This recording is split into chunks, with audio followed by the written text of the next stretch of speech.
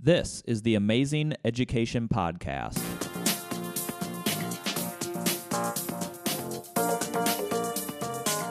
Powered by the Ames Community School District, I'm your host, Eric Smith. On today's episode, we are joined by 5th grade elementary teacher Mary Hard. We're going to have an amazing conversation about teaching online, how to prepare for it, what a typical day looks like, and the inherent challenges for teachers and students. Okay, Mary Hard, thank you for being on this episode of the Amazing Education Podcast. I really appreciate you being on this episode.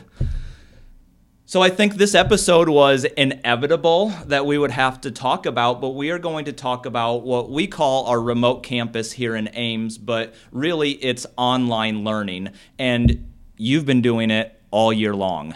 Yes, I have from the beginning.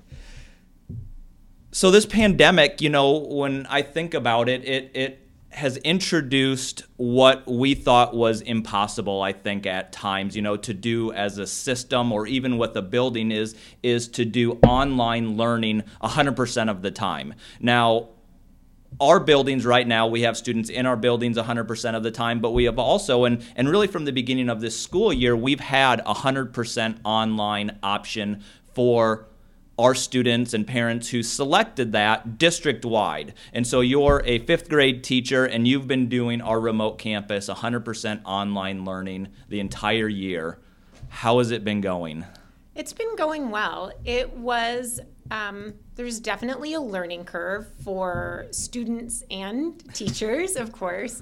At the beginning, I think the district, laid out some things that the way they wanted us to tackle things, and that was good guidance for us to be able to start off with.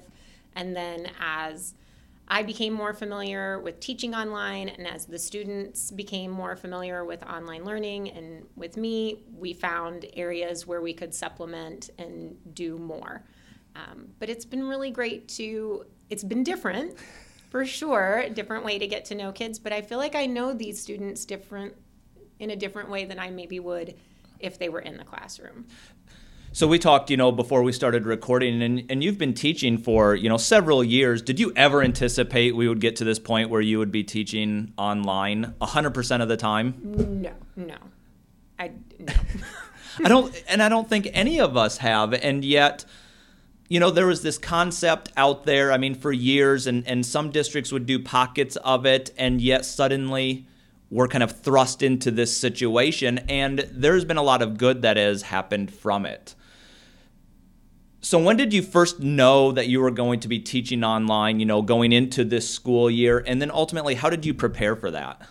So I knew ahead of time. It wasn't like I started the school year and then found out. Like I knew, at the beginning of teacher work days, I found out, and so that gave me the opportunity to really think about how I was going to do things and how I would lay them out and what it would look like, and gave me the opportunity to make and change my mind multiple times about what I thought like my online classroom would look like.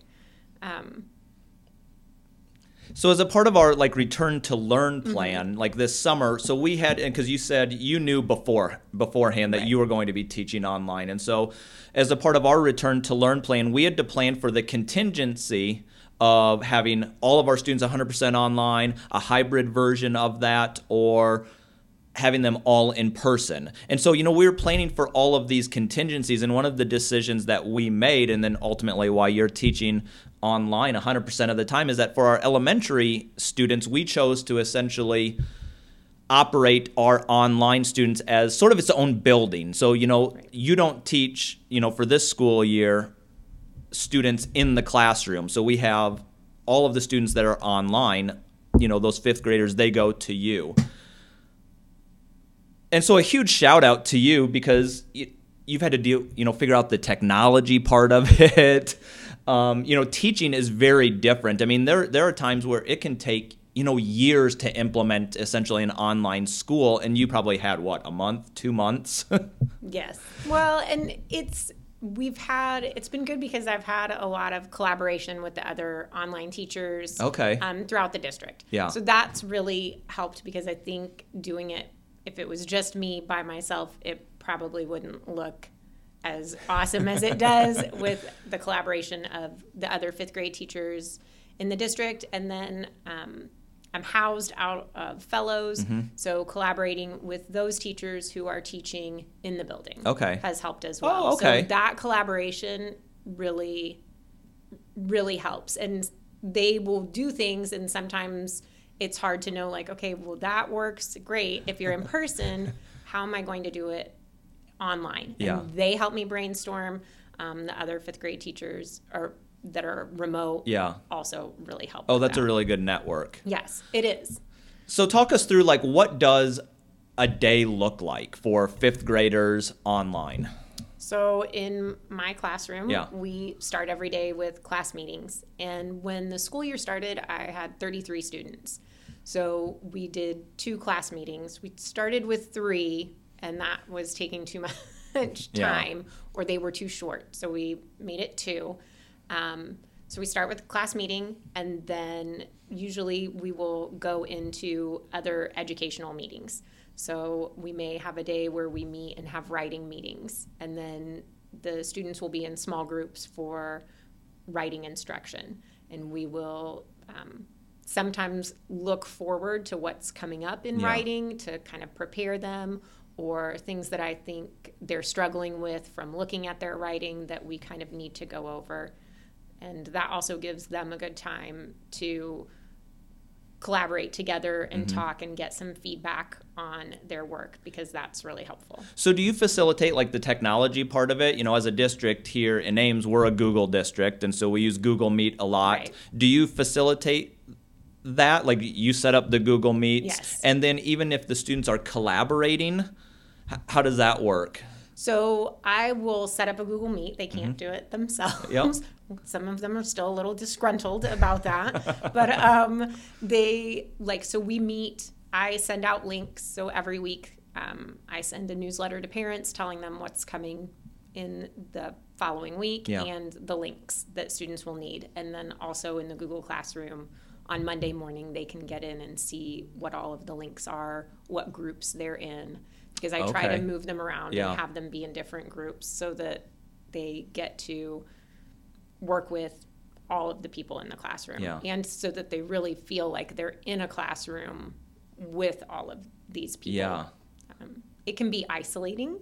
I think that's one of the struggles. For students? Yes. Okay. And for staff. But so the opportunity to get to talk to all of the peers in your class has been really helpful. And you got to be really deliberate about that, I imagine. Yes. Yeah. You know, so I heard a lot of the planning, from what it sounds like, is similar to a typical classroom, except they're not in the classroom, and there's that extra layer of the technology component and how really things translate between, how they normally would in a building to that online version. So what else are they using? Are they collaborating over, like, Google Docs as well? We do that. A lot of times I'll put them in breakout rooms and let them work on their own things, or give them a Jamboard. So we just got out of a book club before I came here, and they had slides on a Jamboard, and they were in a breakout room with their book for their book club and coming up with questions and then answering the questions about their book club book. Do you feel like you kind of got into a flow, now that we're halfway through the year? I do. I feel like we mastered a lot of the technology. And it was kind of, for fifth graders who maybe weren't used to Google Classroom, weren't used to using a lot of the technology and all of the different Google applications independently beforehand. Some of it was kind of tricky at first. So really trying to lay that groundwork of using a new app while doing something that is not non-threatening. So doing about me stuff, like all the back to school stuff you would do in the beginning, but then trying to use new applications so that they weren't, like, worried about the academic part while using it. Like, that helped, like, lay that foundation for them to be able to be successful with it now. How do you establish like relationships with the students? It's very different than in person. I know we've talked about the differences, but there are still things that a teacher and a student, they need to accomplish, and building a relationship is one of those things in order for that student to be successful. And so as much as there are differences, that is a commonality, but maybe a hurdle that you've had to really encounter and figure out, okay, how do I get over this hurdle? So talk through maybe some strategies or some examples, or what do you do on a daily, weekly basis to keep those relationships going? So our morning meeting, our class meeting is really important. And all the other teachers that I've talked to, the remote teachers, agree. Like, that is a really great time for the students to work with each other and talk to each other, but also for me to learn about them and for them to learn about me. Establishing that rapport that way has been really important, making sure we're having lots of discussions and that we're playing games and trying to build, because you're trying to do the teamwork things that you would do in a class, but doing it virtually. I've had to look and do different games and play different things. Yeah. But also having, the students asked, they wanted more time together. And the students I have are awesome at asking. They're like, well, can we? They don't, they're like, what's the worst she could say? No. Yeah, right? So they're good for them. Yeah, they're awesome. But like, can we meet more? Yes, of course. So we have at least once a week, we have a snack and chat on Fridays. Oh, that's fun. And we've gotten, I get to see siblings and pets and new things, we're in a position for them to share a little bit more of themselves because they're at home. Yeah. So that has been really good. And that's been good at, relationship building. Also, the working in small groups has been really good. Yeah. When I post assignments, there's a video. So I have some videos that I've gotten from the district, and if I need to supplement that, I make my own or put my own in there. But then when we meet, that meeting time is when we really get a chance to get to know each other and share thoughts and do things that maybe wouldn't necessarily happen in an in-person class. Yeah. So when we talk about, online, we talk about synchronous and asynchronous, and it sounds like, you have some, synchronous times where, the students come together, they're with you, whether that's the morning meeting, but you talked about the Friday, just chatting, but also during lessons as well. Right. And then I think, what a natural question that comes up is that a lot of screen time for, elementary students, for fifth graders? I know that I have to be conscious. I mean, I'm on my computer all day, and I can feel it at the end of the day as well. And so, what are some things along those lines that you think about with screen time? And are there activities or assignments that they do away from the screen and then can bring back to the class and to you? There are. And trying to, I try to encourage them to do some things in their, an actual notebook. So at the beginning of the year, when it was school supply time, a lot of parents were like, what do we need to get? That's a good question. It's a great question. I was like, don't get too much. Yeah. Don't buy all of the things that are on the school supply list. You won't need all of them.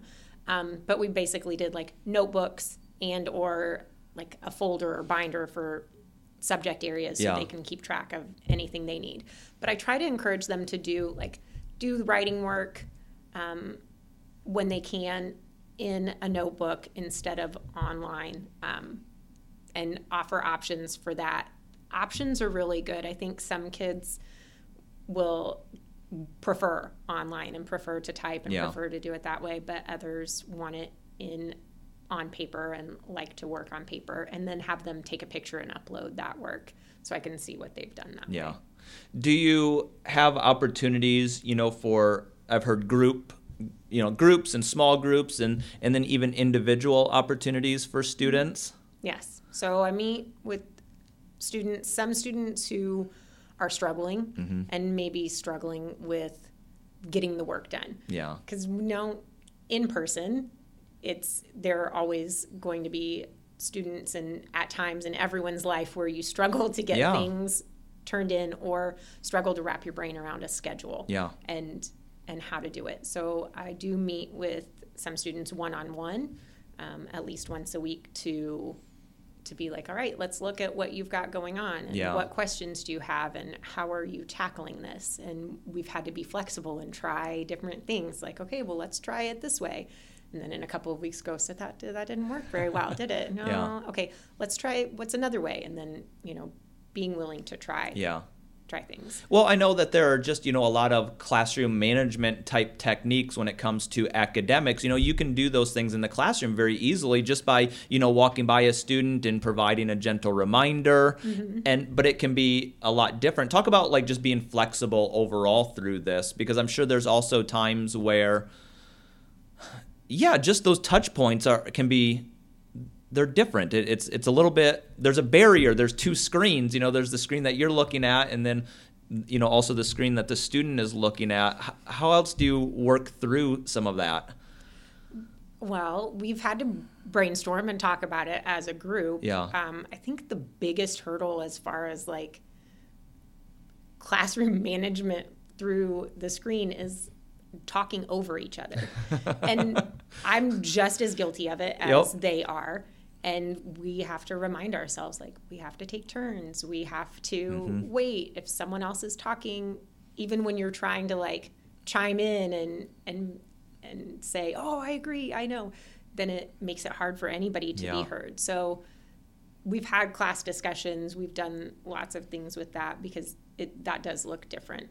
And having conversations with kids like where in the classroom I could come up and just be like, hey, don't do that. Right. Now it has to be like an email or a message in Google Hangouts like, hey, we need to chat. Yeah. And then say, when this happens, it causes this issue.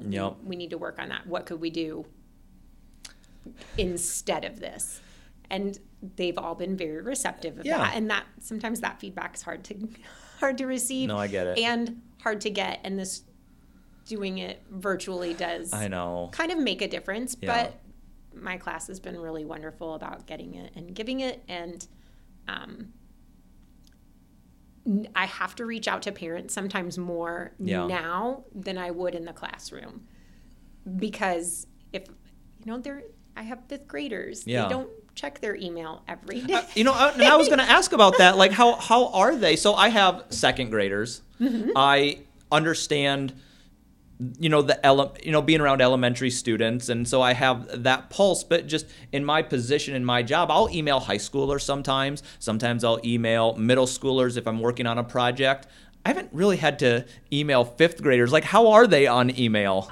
So sometimes I have to remind them. I'm like, hey, check your email. And it's so funny because the other day I was like, oh, it was an email. Where is it? And they were like, somebody pipes up and is like, I thought you said to get rid of all those emails you don't need. Because they could see. I was like, you're right. I did say that. But I will remind generally a couple of times a week and say, go in, check your email.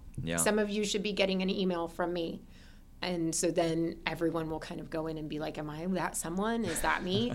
And so that, like just a reminder, some of them are very good at checking emails and others prefer not to. Sure. No, I get it. I mean, but that's it's funny, that same concept applies to adults as well. So Most definitely. It's funny in that, you talk about essentially, Zoom etiquette. I know we're not using Zoom, but, this online etiquette of things. And I have, Google Meet meetings all the time. I meet with, the same group of people every morning at 9:00. And it's interesting, making that transition from in-person meetings to, this online version of it and just the things that we all just have to learn. And some of this stuff is going to continue well past this pandemic. Some of the things that we're adopting is just going to continue. I don't know that if you're teaching online, next year, and I don't know that either, but it is something that we know that it's been successful as a district for some students. It's clearly not for everyone, and Right. and always our goal is to have in-person instruction available, and we currently do in our district, but I know in other districts across the state, across the country, that is the goal, is to get back to that normal. But I could see online learning continuing all, in the K-12 system. So if you had to prepare going into next year, what would be some takeaways that you've taken from this year that you could apply going into next year? Is it a lot preparation? Is that the biggest part, or? The preparation is, but I think the relationship building, like having a plan for how I'm going to do that, would be my biggest, one of the biggest things I would look at. Also, thinking about how to handle like assessments, like making sure that it's student work that you're getting, that they're showing their work so that it's an accurate reflection of what they are capable of doing independently. And those are the kind of things I think I would really want to think about if I was going to do it again. Yeah. I think that I'm in the position, I'm with students who've chosen this, and I think it really does work well for some families. A lot of my students do a lot of their work in the morning, and then have the afternoon for band and orchestra, or they're in lots, like they're trying to maintain some of those activities virtually, so they're having time to do those other things or other languages that they're learning at home as well. I think I handle it in a different manner than maybe some of my peers who are teaching virtually and it's not by choice. I think sometimes that makes it more of a tough pill to swallow. Yeah. And I think that's an important caveat, moving forward. When I was talking about moving into next year, I did mean the parent choice opportunity. But we have had situations this year where we were 100% online just due to local conditions. And that's not great. And we know that doesn't always work for all students. But we have also heard of really inspiring online stories. Yes. And I think that even having those opportunities where everyone went online, it did let some families know. They're like, oh, wow, this really works for our family for our student, and allowed them to, work and learn in a way that is really benefiting them. Yeah. I've enjoyed it a lot. Yeah. Like, I've had a good time with it, and I'm enjoying my students a lot. And so that's fun. It is fun. It reminds me of a story. So this is a parent perspective story, but we have, our son works one-on-one for a small part of the day on some of his reading and writing. And so from a parent perspective, I've seen it where, he's interacting with the teacher. And he's dialed in, he's doing a really good job, and yet he has to write things. And it's just funny because he has to hold it up to the screen, and just these things that, you just never considered before. There are the technology sometimes is different, or things where you could pick up on body language and pick up on, in person that you can't, it just doesn't quite translate as well virtually. Yeah, right. And that's become tricky. Yesterday I did a math group, and they were like, your mouth moved really slow, and then it moved really fast, and all your words came out really fast. And all I could think was I hate it when that happens when I'm in a meeting. And they were, it just was, we just have to be patient. Yeah. And that is something we've all learned, is a little patience is really helpful, and a little understanding. My students are really, they're like, I think they're having internet problems, and it happens to everyone. Correct. And so this year's been a learning year for me, and a year for me to really be more reflective on how I can be more empathetic to others. No, I get it. So that's been good. So we're, halfway through the year. Can you provide, an example or two of a situation or a moment where you've really been blown away by, what the students have done, like kind of in a good takeaway, an inspirational story from a student or two? Well, I had a student reach out and she was like, I was wondering, could we maybe do a newspaper? And I was like, well, we can throw it out there. Yeah. I mean, why not? And I've had throughout the year all these different students. Some come and have stuck with it the whole time. Yeah. And others who have been like, well, I just want to write this piece, or I would just like to share my artwork. And it's been great. That's been a really good bonding experience for my students, and a good outlet, a way for them to share things they're interested in. And it was because of students. Yeah. So that we wouldn't have time for that in a regular classroom, or it would be an extracurricular activity. Yeah. So that has been really powerful. Yeah. When I taught, I always found, and I taught high schoolers, so, it's not the same as fifth graders, but, you can teach to the standards what projects students work on. If you can get student voice involved in that, mm-hmm. there's so much more invested into that. How has the technology, I know we alluded to it some, but when I was in fifth grade and you're in elementary school, computers were not the norm. How much more advanced are our students in just being equipped to use this type of technology, even from probably 5 years ago? Oh, I don't think it can even compare. I don't even know if it can compare to last year. Really? Well, because fifth graders, at least from the elementary school perspective, those students weren't using technology consistently, or having to interact and be like problem solvers and really looking for different ways to figure things out. Yeah. So I think it's a huge difference. I mean, you can't compare it to when I went to school. Like, I don't even even 10 years ago. Because the applications, like, we use Flipgrid and use it to leave responses, and did Flipgrid book club did a Flipgrid, so a video about our book club.